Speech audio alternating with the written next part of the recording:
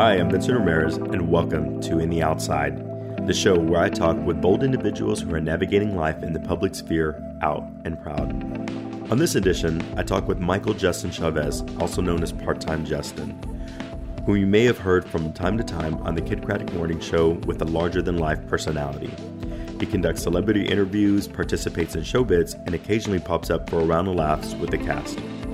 He shares his story from growing up in Hobbs, New Mexico, to moving around place to place and what ultimately brought him to Dallas, Texas, which he now considers home. We discuss some of the challenges he encountered growing up as a teen, to some of his life experiences during college, and finally developing a passion for public relations. He also shares some of the struggles he experienced coming to terms with his sexual orientation and pivotal moments that have given him the strength, confidence, and courage to live his life in the outside. And now, part one of my interview with Justin Chavez. Sorry, one more note. So I didn't quite pick the best spot to conduct the interview, and I ended up picking up a lot of background noise. So my apologies if it becomes too distracting. I did my best to try to edit it in post-production. Hopefully you're able to still enjoy the interview. Okay, and now, my interview with Justin Chavez.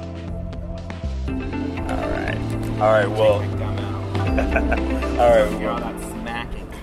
I hated that. They didn't let you chew gum in school. That was awful. Yeah? That was the best way to, concentrate, was to chew gum. Yeah, you're chewing on something or, a hard piece of candy always helped, yeah. You had to spit it out and go, flip your card or something like that. I was the king of chewing gum in school. I could carry one piece of gum with me all day long.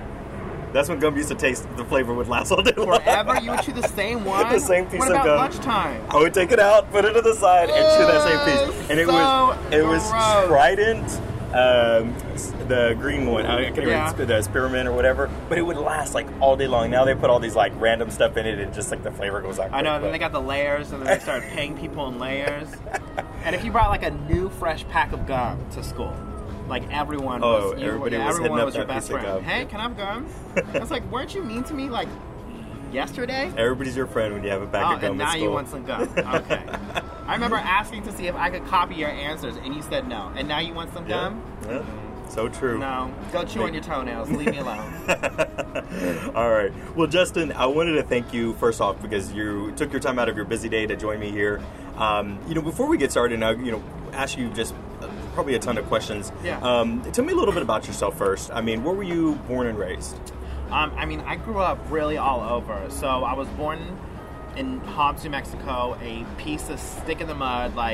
It's just not the coolest place to be. But, there's people, that's where my family, and those are my roots. But, I was there since I was born there, and then I lived there since I was in the 6th grade. And then my dad got his doctorate's degree in higher education, so he ended up getting a job in Pennsylvania.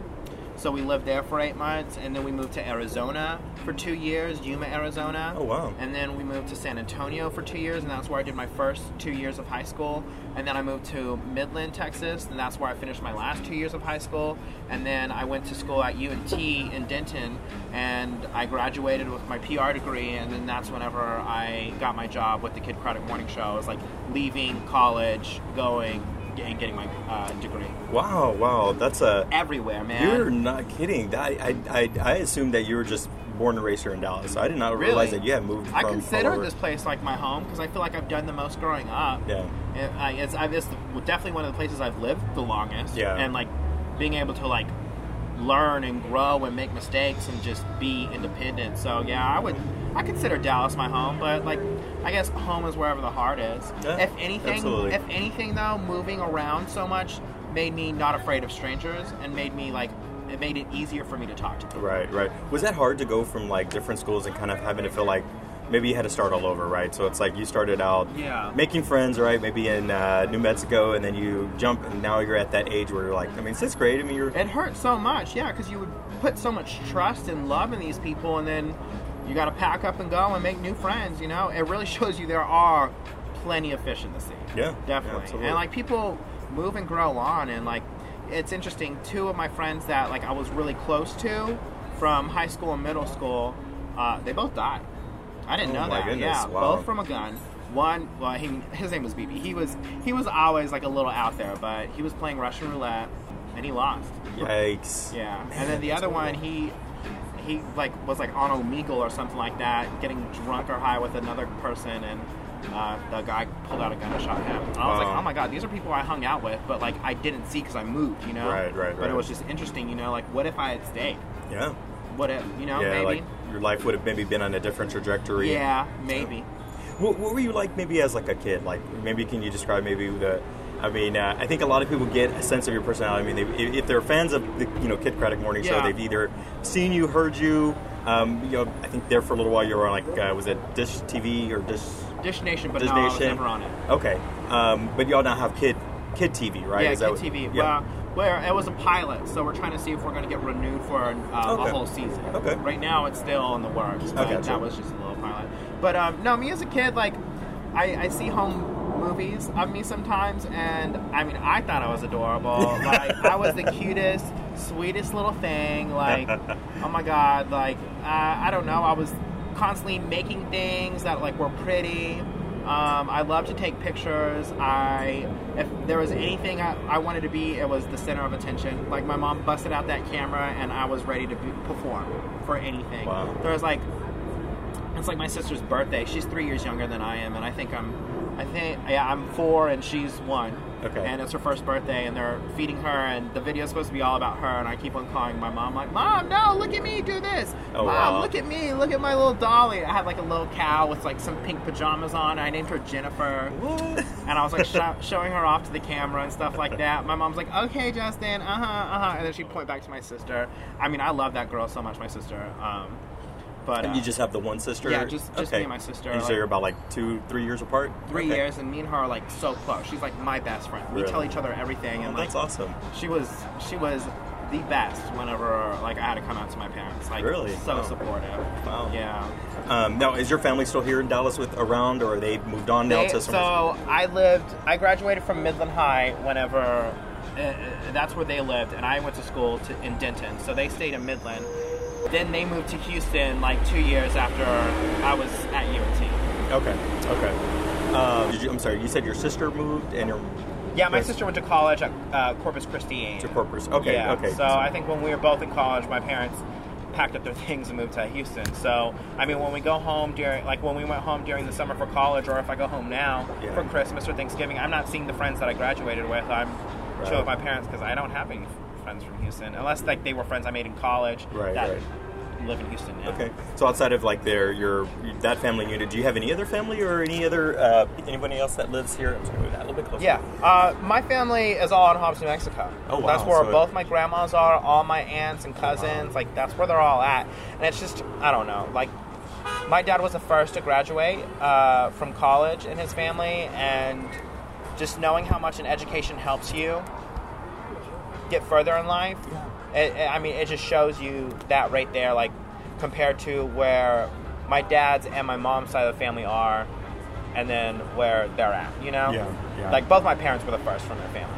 but you see it, like because they didn't go. And I mean, I got cousins who have like 5 different baby daddies, and like my aunts are now grandmas, and they're like my parents' age, and you know, so that's a little crazy. So yeah, that's where my family is. It's a little heartbreaking to go back, you know. And you see it, but I mean, my cousin, she turned 15. Her name's Destiny, and she had a quinceañera. And so, of course, we had to go, you know. We're Mexicans. So quinceañera is a great excuse to get drunk with the family. It's a big deal, yeah. And we go in, and it's been like probably 7 or 6 years since I've seen them. Wow. And so going in and like being on the Kid Craddock Morning Show, it was great to like hear all their like encouragement, and graduating with my PR degree from UNT. All the encouragement was just awesome. But then like going to see their house and seeing how they live, it was just like wow, like my place is a lot nicer than this. Like it was like eye-opening, you know, just like how it's a different lifestyle that, you know, and how important it is to like move and like go and like experience the world. Don't stay in one place, you know.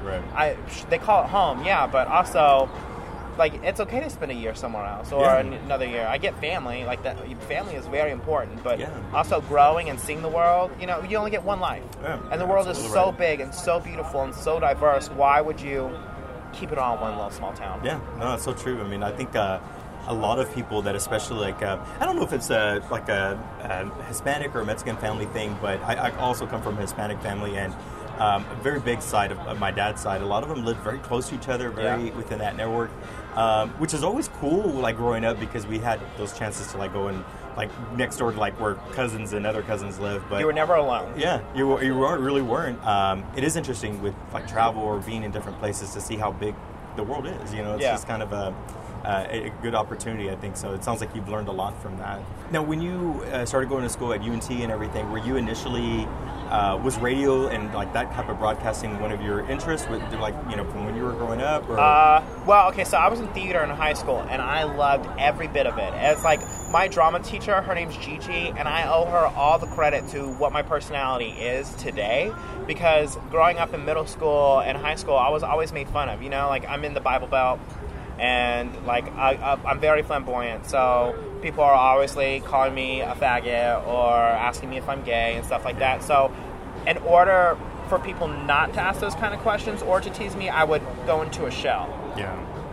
But it wasn't until I was in theater and I saw this environment where these kids are freely expressing themselves and just like accepting one another and just being themselves. It was so cool to watch. And one of my really good friends, Emily, she was on the stage just dancing like a goofball, just having a fun time just because she felt comfortable.